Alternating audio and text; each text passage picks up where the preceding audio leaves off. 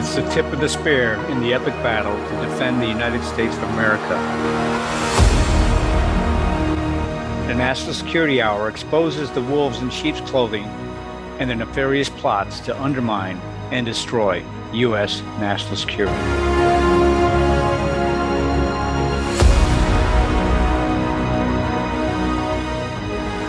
Well, we're back on the National Security Hour this Monday, and we're going to take a little bit of a different turn. There's so much events going on the last few days, weeks.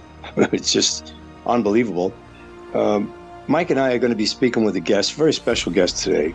We brought him on because he's an old friend, a very special friend, veteran, great career, and knows a lot about geopolitics. And one of the very few brave men that went into Syria to meet with President Assad. And you find that on one of our podcasts. And we're bringing him back because there's things that have to be defined in what's going on in the world. And we just can't be sycophants, and we just can't carry on and one side or the other's wrong or right. Unless we want to watch videos of Hiroshima and Nagasaki, we're getting to that point pretty much right now because of the hardball that's being played in Israel with Gaza. So I want to welcome to the National Security Hour a friend of the show, Senator Richard Black, former senator, state senator, Commonwealth of Virginia, very well liked for many years, a very conservative member, and also a brave, patriotic veteran. Senator Black, welcome to the National Security Hour with Dr. Mike and Colonel Mike. Well, thank you very much. I always enjoy being here. Sir, I would like you to start off with what you think we should be discussing. I know we're going to talk a little bit about what this race is with the Democrats and what it's got to do with Gaza. Why don't you lead off with that, sir? Well, let me just say by way of background, the Democrats have orchestrated this presidential race to where they arranged to have the president drawn into court battles in four different locations all over the country, and you need to understand how unique this is. A president has never been indicted once. Donald Trump was the 45th president. 44 of them went, and they were never indicted in their lifetime. President Trump has been indicted 4 different times. He's in courts all over the place. And so the Democrats felt like they could basically just destroy him by keeping him tied up. Well, what happened is this violence broke out in Gaza, and the violence in Gaza has split the Democrat Party. It's just caused an absolute civil war within the Democratic Party, and it has caused a truly vexing dilemma for Joe Biden. And this is probably one of the biggest black swan events in political history. The Democrats, they had this thing lined up. They've stuffed ballot boxes. They've indicted. They've impeached. They've done all kinds of things, and but all of a sudden they find themselves on the back foot. Now, here's the way that it works. Right after Hamas carried out its very brutal attack, killed 1,400 Israeli settlers, just gunned down a lot of them in cold blood, and then what happened is, Israel struck back, sort of in reprisal, and surprisingly, Muslim Americans and Muslim sympathizers all over the world rose up suddenly. Some of them were protesting in support of Palestine and the Palestinian people, but a lot of them were just simply taking the side of Hamas against Israel. Now, here's the problem that this causes for the Democratic Party. They've got very powerful blocks of voters. The Jewish vote is 75% Democrat. The Muslim American vote is 65% or more Democrat. They've got to have both of these groups. Now, more importantly, over half of all the donations to the Democratic Party come from wealthy Jewish donors. And so I think President Biden made a very calculated decision. We cannot win this election without those donations, those political contributions. And so he has come out with a steely-eyed, unflinching support of the bombings of the people who are crammed into this small area in the Gaza Strip. And right now, I think the death tally is over 10,000 people, and we're funneling as many bombs as we can, and people are being killed all the time. Now, nobody has great sympathy for the Hamas fighters. Well, I would say most of it, but we're not talking about the Hamas fighters. We're talking about women and children and that kind of thing. And so thank you, sir. Thank you, because this is a humanitarian conflict, and we know you are a good person who understands this. You're not just going to say, hey, bomb them to smithereens. You know, there is a humanitarian cause here. Thank you, sir. Yeah, there's kind of a limit. You know, that you can understand some amount of reprisal, but I think most people have kind of recoiled at the fact that this is such a vast slaughter of the people. But in any event, so what we have is the Muslim American support has been plummeting for the Democrats, and now it's down to 17% Muslim American support. It's just such a dramatic decline. Now, to some extent, the Muslim vote had already eroded because of the promiscuity in public schools, the sexual grooming that was going on by sending these transgendered men, highly sexualized get-ups to indoctrinate little children. That didn't go over well with the Muslim community. That had eroded support already. But I think for a lot of them, the situation in Gaza was kind of the last straw. Mm-hmm. So now we're in the posture where this morning I turned on CNN, listened to a talk show there, and the very pro-Democrat, of course, and they were all just very outspoken, in an absolute panic about what are they going to do. All of a sudden, the Democrats are losing in 5 of the 6 swing states that determine the outcome of presidential election. So it's very interesting, and I think that this merciless bombing campaign in Gaza may be the fatal blow for the Democrats, so long as Biden remains their nominee, which has now been brought in question to some extent. What would you like to touch on next, Senator Black? Okay. Well, say just one thing on that. Go ahead, Mike. I think it might be even a worse thing than appears possible right now for the Democrats, because the Democrats, forever in my lifetime, their money was flowing into college professors and departments to teach pro-Israel policies, and they changed that horse, in the after around 2010 or in 2000, and has been preaching Palestinian Muslim love now because the Muslims are a bigger voting bloc, and somehow Jewish Americans lost the thread on the issue. And there's no way to go back. They're not going to reimplant the pro-Jewish ideology in those colleges, and there's no way to. If they try to back away from the Muslims, they lose more of the Muslim vote. So it really is something they very much deserve, in the sense of the way they've played Americans as a tool to employ racism against. Yeah, it's really a conundrum for them, and it's one that honestly I think the most powerful Jewish Americans have brought on themselves because they promoted this racial uprising with the George Floyd thing, and they have promoted critical race theory.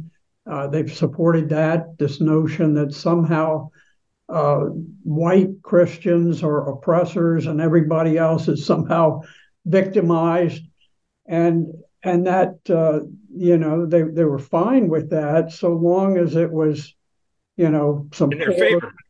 poor folks Yeah. being on the receiving end, and all of a sudden they said, wait a minute, don't call us white people. We're not white. We're Jewish. Yeah, and also Senator Black, they pumped in billions of dollars of endowment money into these schools over the years, which promoted Marxism and socialism. Now it's come back to bite them in the ass, basically. Go ahead. It sure I think that's exactly what's happened, and the open borders immigration, not only here but all throughout Europe, all through the Western world. This has been something that the Jewish business elite were very favorable to, and all of a sudden there's wait a minute, this idea that we thought we were letting in the Trojan horse that would break up all of the white voting power, but we didn't intend it to break up our power and turn people against us. So it's one of those things. Who could have expected?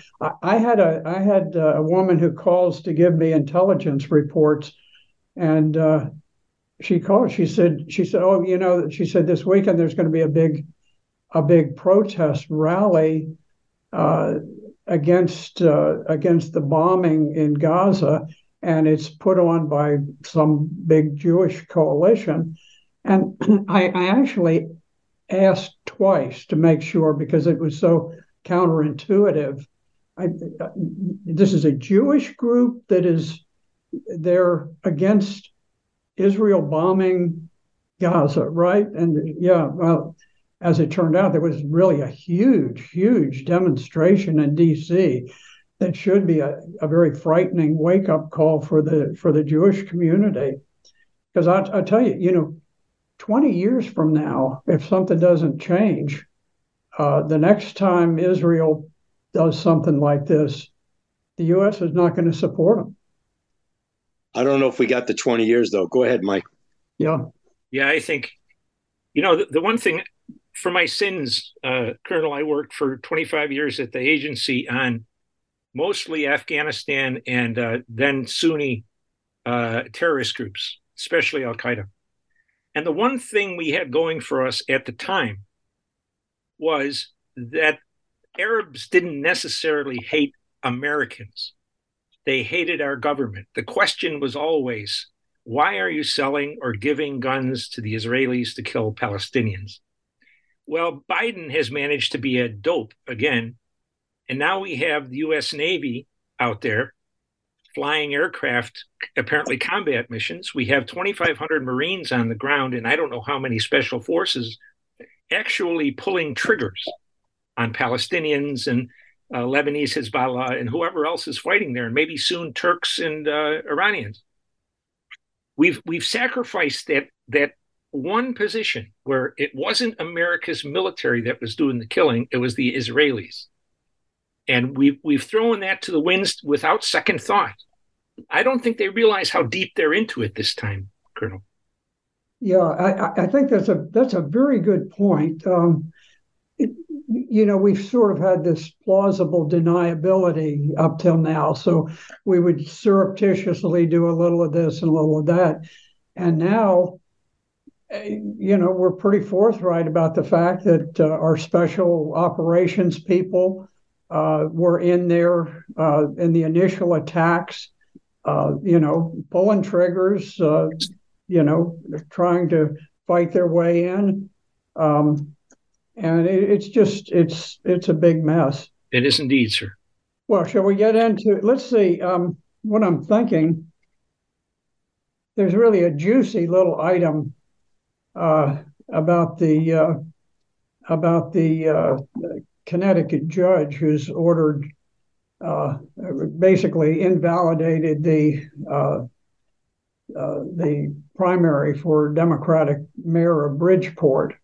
Boy, that was a blast, wasn't that? That was a shocker, wasn't that, Senator? It was a shocker, and I discovered a little bit more about it because this guy, the mayor, who was running for re-election, has got a sordid past, and he's the most crooked guy you can imagine, and he spent 7 years in federal prison on racketeering and bribery.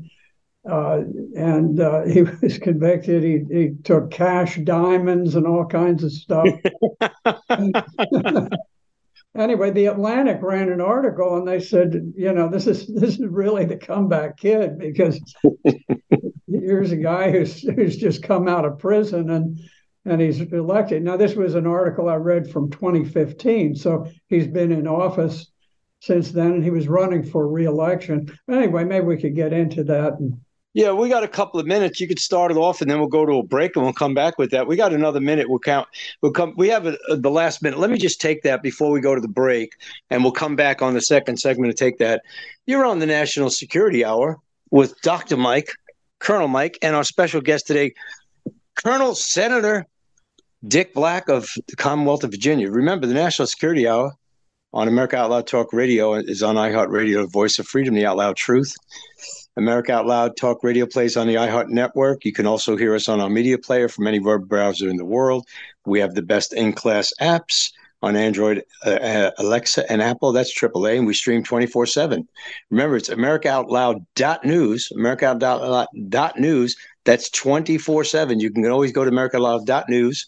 All right, be sure to make AmericaOutloud.news your daily stop for news happenings, and we almost do our part to share the stories, the articles, the videos, so that we can help secure America's future. And today we have one of the great patriots of Virginia on with us. We're going to continue for the second segment, and we'll see you on the other side.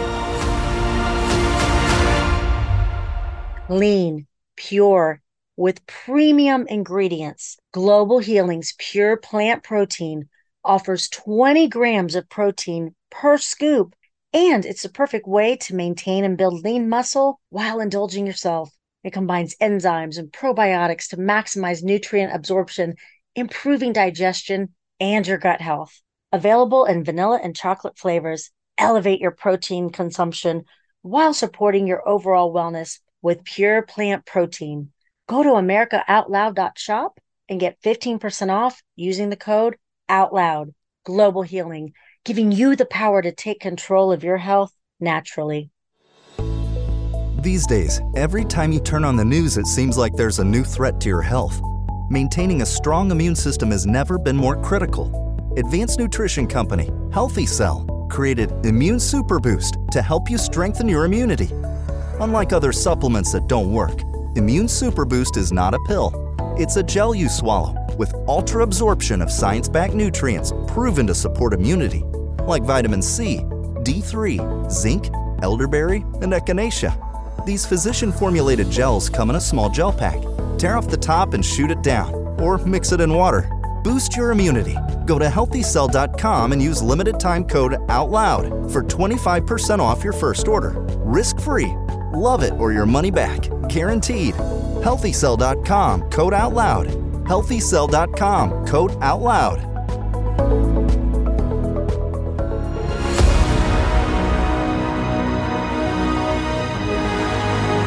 Welcome back. You're on the National Security Hour with Dr. Michael Scheuer, Colonel Micah. Today's guest is Colonel Senator Dick Black of Virginia. Before we start up again, I just want to read something from Mark Twain, which is really important. And this was written way back when. Patriotism is supporting your country all the time, and your government when it deserves it. How do you like that, Colonel Black? Mark Twain. I think that's a great saying, because he makes it quite clear. He distinguishes between the nation, the American people, and a government that is, from time to time, very corrupt and needs to be watched after by the American people. That's right. All right, so let's continue. We were speaking about this election up in the New England area. So go ahead, sir. Okay, this is a New York Post article. This is a very, very juicy article that tells you all you need to know about election fraud in the USA. Now, this is going to show you exactly how the Democrats stole the 2020 presidential election. It has nothing to do, the actual facts have nothing to do with the election, but if you think about it, you'll realize this is how they pulled off the 2020 presidential win. Okay, so this takes place in Bridgeport, Connecticut. It's the largest city in Connecticut. Everybody there is a Democrat, everybody in office. So you got a Democrat judge who is hearing a dispute between two of the candidates for mayor of Bridgeport. Now, the one guy he's a very interesting character. He is the incumbent mayor of Bridgeport, Mayor Joe Ganim. Mayor Joe Ganim was in the Democrat primary running against another Democrat. So there are no Republicans in this story. It's all Democrats. And now Mayor Joe Ganim, he's an interesting guy because he's been in a long time, and back in 2015 he had just been reelected, and the Atlantic ran an article, and it talked about him as what an incredible comeback story, because not only was he just had some misfortunes in politics, but the man had spent 7 years in federal prison for racketeering and bribery. And they talked in the article about him taking cash, diamonds, and all kinds of stuff. Well, anyway, so Joe Ganim, Mayor Ganim, is up for re-election. And in the Democrat primary, he's opposed by this fellow, John Gomes. And they're duking it out, seeing who gets the most votes. Well, John Gomes, maybe because he knows the mayor's background and his reputation for honesty, John Gomes has some people wait at these drop boxes.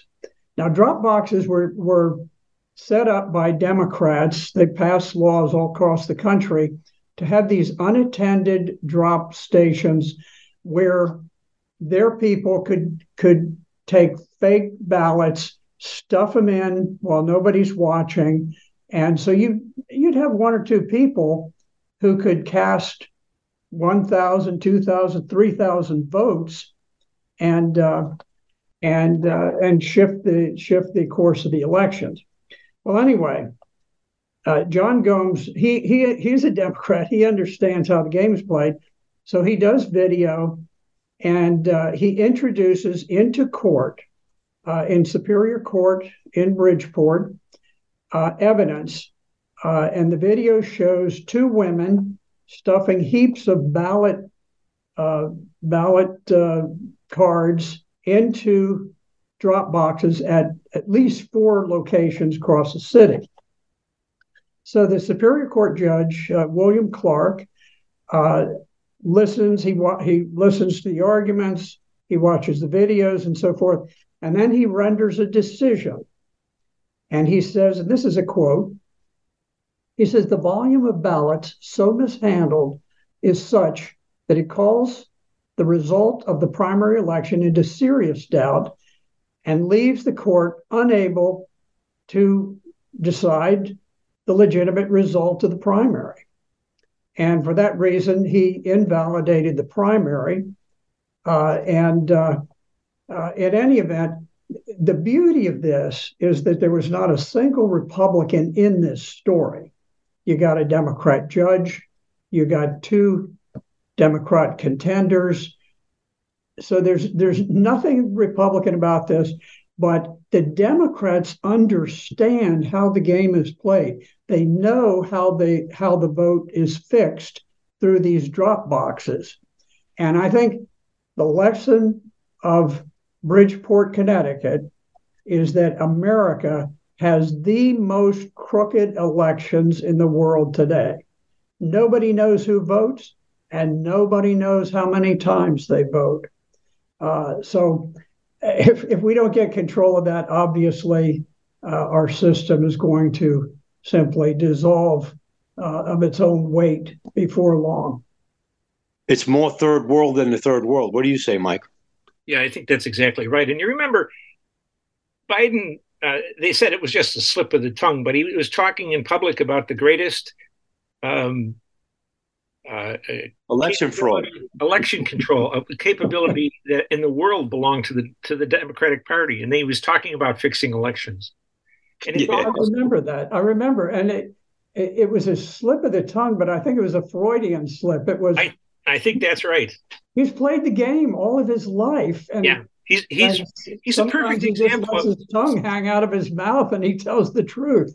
It's a perfect example of a man who has no discernible talent, can survive in this political system for half a century, never make a right decision, and ultimately become president because it was his turn. That's all. That's the only reason. It's astounding, Senator. It's just astounding. It is. And, a lot of people, particularly on the left, even some Republicans say, well, there's no evidence that the election was fixed.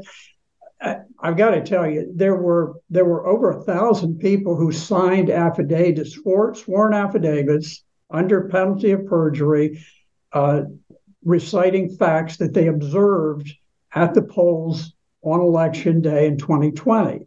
So to say there's no evidence, there was video evidence of people. I recall video in Georgia where they said, okay, we're closing down the polling place, come back in the morning. And then they ran the polls at night and they showed the women, the Democrats in there, and they're running ballots through repeatedly. They run them through and then they run them through again. All of this stuff. And people would say, well, look, there hasn't been a court decision invalidating the presidential election. And that's true. But the fact is that so what? Courts, how does a court unravel something of the complexity of a nationwide election? Now, they were able to do it with the George Bush election in Florida, where it came down to a very narrow issue of these hanging chads. To invalidate the national election, you need artificial intelligence operating for 1,000 years to decipher all the details. And courts traditionally defer on these, what they call political issues. And they've got a doctrine that says we shy away from addressing political issues. So it's not surprising that you didn't have court decisions that that overturned the elections.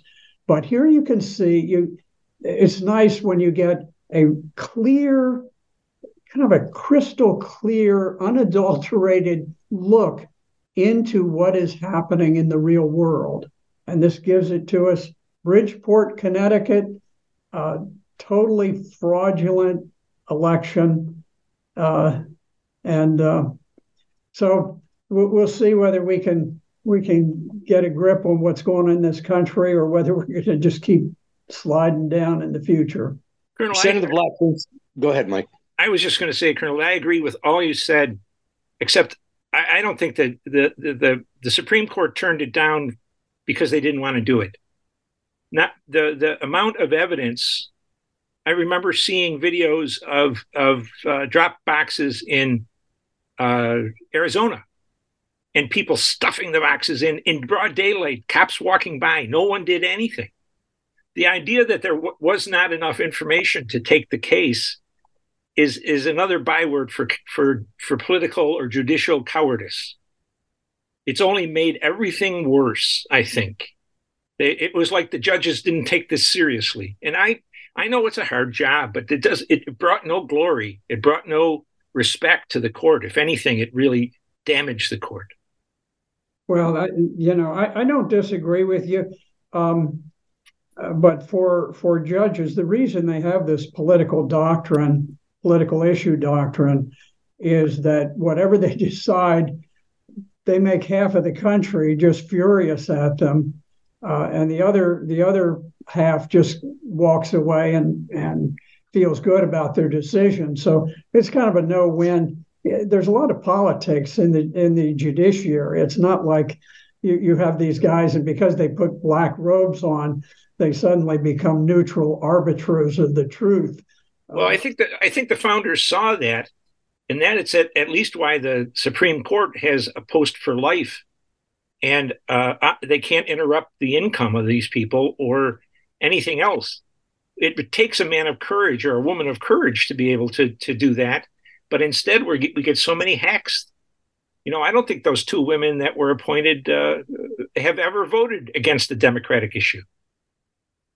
No, I mean we've got some very marginal folks on the Supreme Court. Well, I think, to be fair, you're exactly right. The quality of people on the Supreme Court since 1950 has decidedly spiraled downward, and you end up getting political hacks in some cases. Yeah, I think that's true. In the final couple of minutes of this segment, Senator Black, let's just talk quickly about what Trump is facing in New York City with judicial lawfare.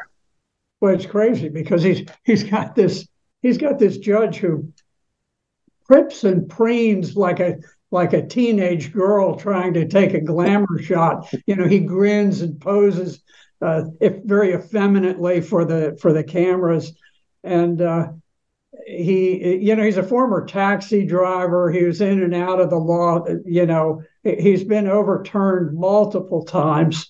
So his judicial record is far from exemplary, and he just wants to get this over. He knows what the result is supposed to be, what's expected. He tried to shut down the Trump operation early on by canceling the business licenses. And the objective of the Democrats is to cut off the source of funding for the Trump campaign. And Trump, it takes a lot of personal money as well as the campaign money, and they want to sever that.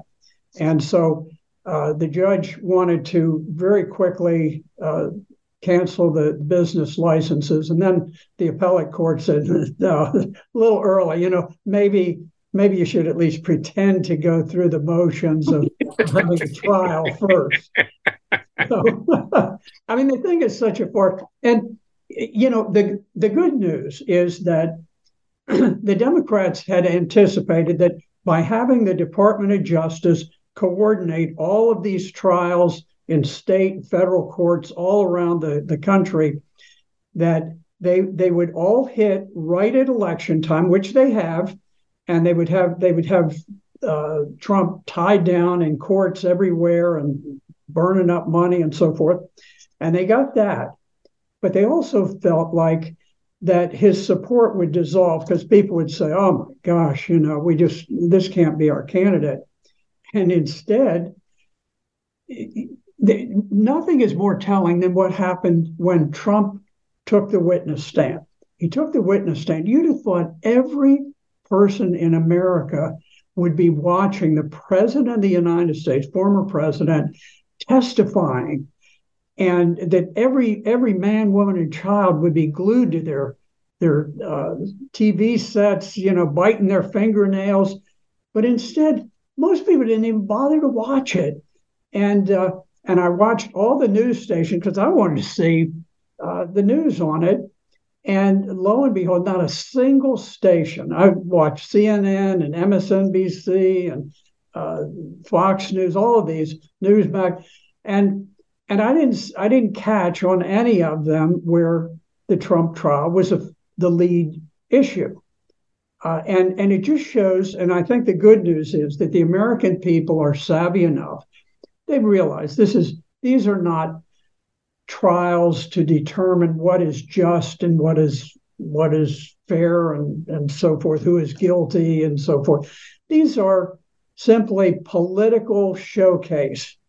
They don't bear any reality to the legal world, and they're just simply designed to tie up the political opponent of Joe Biden. So the Biden Department of Justice is running the whole show, and they're pulling the puppet strings, and suddenly they're discovering we've pulled it all off, and it isn't working. The American people aren't buying it. That's exactly right. You know, it'll be the oddity of all things if the Democrats find out that Trump is an honest man, won't it? Because they thought he was just like him. They thought he was just like them, that he's got to be a crook somewhere. And now after almost 8 years, they haven't found a damn thing.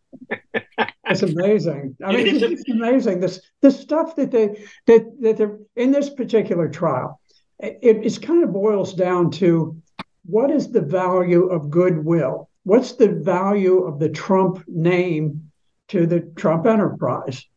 And, well, you know, Trump is a very egotistical guy. He thinks that his stuff is worth zillions of dollars. I mean, he believes it. And a lot, to some extent, it's true. His name is worth a tremendous amount.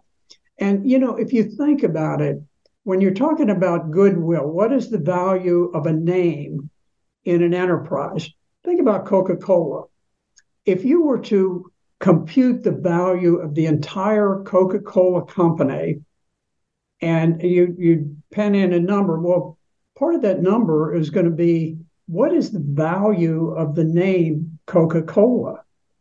And I will tell you that if you were to run an experiment, if you could somehow do this and you could say, okay, we're going to see what the value of Coca-Cola would be if Coca-Cola were suddenly prohibited from using their iconic labels on the cans and the bottles, if they were prohibited from using the name Coca-Cola and instead would just call it generic cola.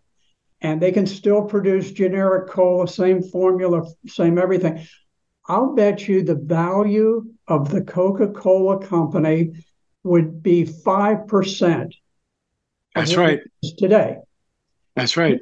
That tells you, you know, I was an honors graduate in accounting, and then I'm got a business emphasis in law, and I know very well what goodwill means and the importance of it.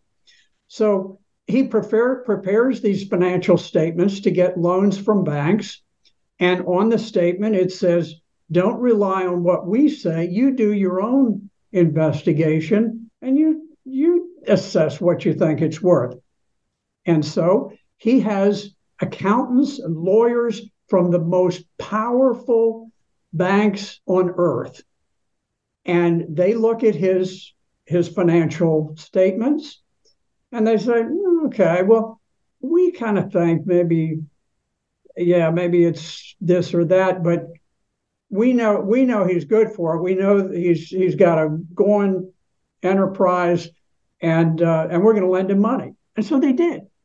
You know what? I don't know. Doesn't I don't know. I don't know whether it does. It's a lot better, Senator. It's a lot better than the government sending $3 billion to Solyndra and they go bankrupt 7 days later, and nobody has anything to say about that. Hey, we're coming up on another commercial break. We want to thank you, Senator Black. Hang on a second. We'll be back in a couple of minutes. Mike will be back in a couple of minutes. Hey, don't forget to visit our sponsors. We'll be back on the other side.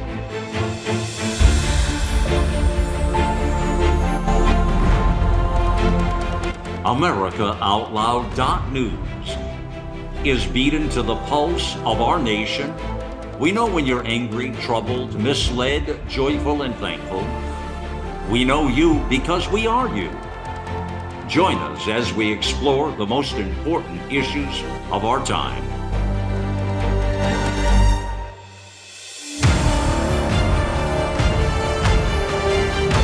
America Out Loud Talk Radio. It's a fight for the soul of humanity.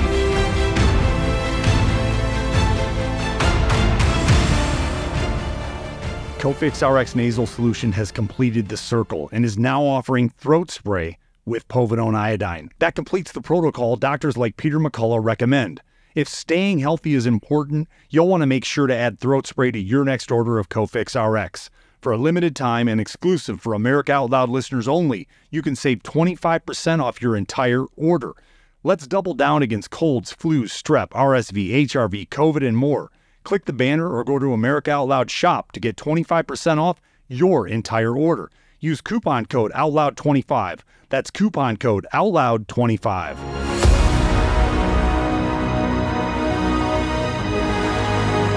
We're back for the final segment on the National Security Hour with Dr. Mike, Colonel Mike, and special guest, Colonel Senator Richard Black from the Commonwealth of Virginia. It's been a great conversation so far. Senator Black, as someone who visited Syria and met with President Assad, I'd like to get your take on how do we end this? How do we come to a ceasefire, a peace agreement? There's an IDF soldier who is in the New York Times, was on PBS, talking about that he believes Netanyahu's got to go like yesterday, and he believes that this was all part of Netanyahu pulling out. You could tell us a little bit about that when they pulled about battalions out, but how do we get to the ceasefire? I mean, when does it stop? It's just carnage at this point. Well, it's very important to understand what took place. For whatever reason, Netanyahu reduced the troop strength on the Gaza border. He did it over time. He installed some kind of whiz-bang detection system for $1 billion that was supposed to signal when something's going on. But he reduced the number of troops. Now, he had just a small skeleton crew, just 3 battalions of troops to cover the entire border. Now, just for those who are not military, a battalion's about 800 people. And what he did is just before these attacks took place, very shortly before, he overrode the recommendations of his high command in Israel, and he pulled off 2 of the 3 battalions of troops who made up this skeleton force that screened the border. For all practical purposes, Netanyahu left the border with Gaza undefended. And so when Hamas attacked, I think Hamas was quite surprised at their success. They anticipated resistance, and there was no resistance. They just stormed across, and when other people in the Gaza Strip found out what was going on, people rushed in and drove across the borders themselves. It was just a heyday. It was 10 hours before Israel sent reinforcements to those poor settlers who were being slaughtered. 1,400 people. Now, not all of them were civilians. There were, I think, about 350 that were soldiers, and I think 300 soldiers and 50 police officers. But in any way, you had over 1,000 civilians who were just butchered, and nobody came to their rescue. Nobody supported them. I think they attempted to get in a chopper, and the chopper was shot down or something. But so there are a lot of people in Israel who are just out for Netanyahu's scalp. He's got a reputation of corruption that goes way back, and the courts have been trying to prosecute him and his wife too. And Netanyahu is in the process of trying to change the law and take away power from the judiciary so that they couldn't try him. So anyway, it's unclear. There is a question: did he deliberately create this crisis in order to save his skin, to distract attention from him and move it to this war, or was he just phenomenally reckless, like a teenage drunk on Saturday night, running around just doing wild, idiotic things? In either event, it is clear Netanyahu must go. The man is incompetent or corrupt or both. So I think what has to happen is I think without waiting much longer, I think the Israelis have got to be given American support to oust this guy from office and replace him with almost anyone, probably one of the military leaders who has some respect. I think we're to the point where, 1,400 Israelis were killed.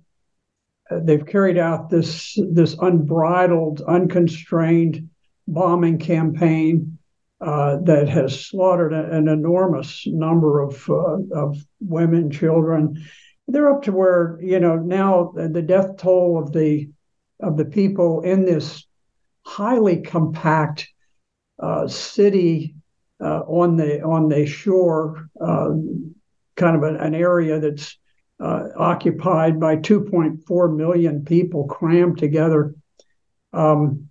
They've killed over 10,000. Numbers going up, 1,000 people killed every day or two, and it's got to stop. I think there's a point where they can say, okay, we've had our revenge, we've had our reprisal. That's enough. I remember from back in history, the greatest war crime committed by the Germans during the Second World War in Italy was that they had this policy that when the partisans, the guerrilla forces, would kill German soldiers, the Germans would go back and they would kill 10 to 1, 10 civilians for every one German who had been killed. And that gives us some idea of the way that things were viewed back in another time, that a reprisal that kills 10 civilians for every person who was killed over here is considered excessive and considered criminally excessive. And I think the time has come where we've got to say, okay, enough is enough. The United States needs to back off. We can support Israel without supporting the absolute slaughter of people in the Gaza Strip. And keep in mind, not only are we killing people today, but by destroying all of the infrastructure. This is not farmland. This is just like a huge city teeming with humanity. And so when you destroy the buildings, you may not kill the people today, but the people are going to die of exposure and starvation and so forth over coming years. So even though we've seen 10,000 killed, chances are fairly good that this will equate to perhaps hundreds of thousands dying in coming years because there's simply nowhere for them to go.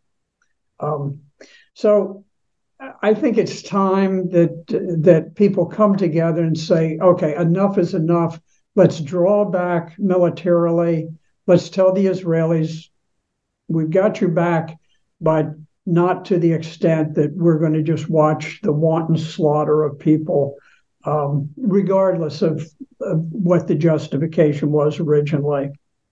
So we'll see. I don't know whether that's going to happen or not. There are big donors who are paying lots of money to keep this thing going, and hopefully some of them will even have some second thoughts that maybe enough is enough. Well, as a military expert that you are, as you know, war is money, and Tyson's Corner is all about war outside the Beltway, and we have those big data centers in that county called Loudoun. I never understood, Dick, why they have so many data centers. I thought one or two would do it. Recently, I was by Dallas, and I think I counted over 12 big data centers. And I says, how much data does the world really have? Did you see the size of those centers?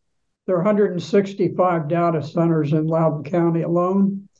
And by conservative estimates, 70% of the entire world's internet traffic flows through Loudoun County. Some put the figure much higher than that, but 70% is kind of a baseline. So yeah, we have a great deal of influence over the internet and that type of thing. Well, I'll tell you what. I'm sure they're not the green energy net zero kind of data center. Would you agree with that? Let me tell you, that's a good point. There is not one data center in the world that is powered. They have an enormous power requirement. Not a single one in the world is powered by solar and wind power and all these wheels and stuff like that. They need reliable power, and they don't mess around. They not only are they fed by coal, oil, nuclear, but they have a gigantic capacitor that has enough electrical power stored just in the capacitor to where it can power the data center for up to 5 minutes. During that 5 minutes, and it actually only happens, it only takes a second or two. There is a bank of just dozens and dozens of powerful, muscular diesel generators, and as soon as there's a flicker in that electrical power, the capacitor kicks in, and the diesel engines switch on, and you have this immense roar of diesels powering up the data center. They have to be absolutely flawless. They can never have a break in current.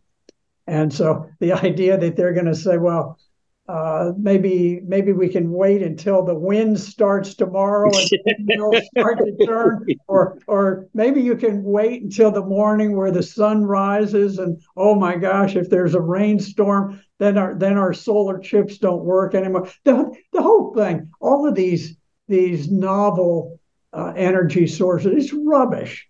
They just had the biggest offshore wind farms in Connecticut that went bankrupt, belly up or something the other day. I don't know the details of it, but anyway, they canceled out this massive project.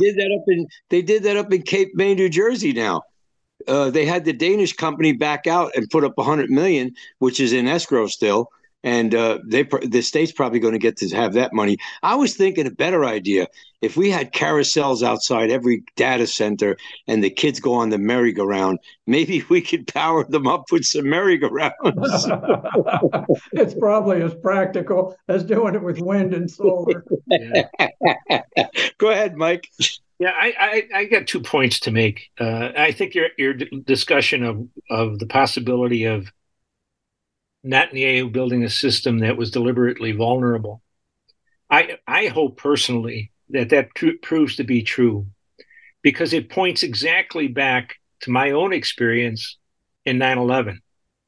Not that the government was responsible for the attacks, but they knew the attacks were coming and they stood down. And I think that's the reason the 9/11 commissions did redacted archive, redacted specifically so when they were done, the American people could read it, has never been released, never even been commented on, never even been asked about in Congress.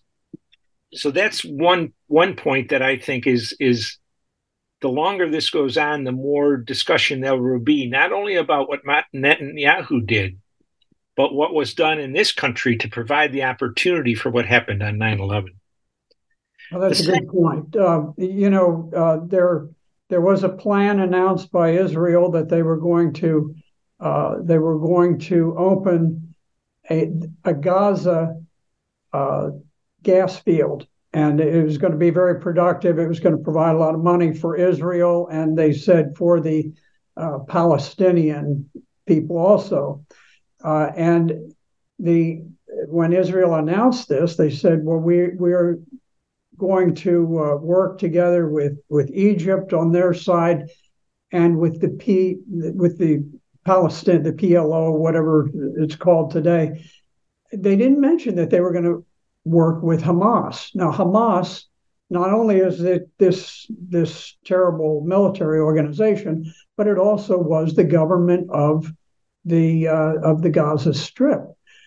So it's very peculiar that Israel would say, we're going to now work with the Palestinian state rather than with the actual elected government of Gaza Strip. How did that happen? That was a very strange thing to do. And very good point, Senator Black. No one talks about that. That's a very good point. The second point I wanted to make, if we have time, is the unanimity within at least the House of Representatives for diverting $14.5 billion to Israel.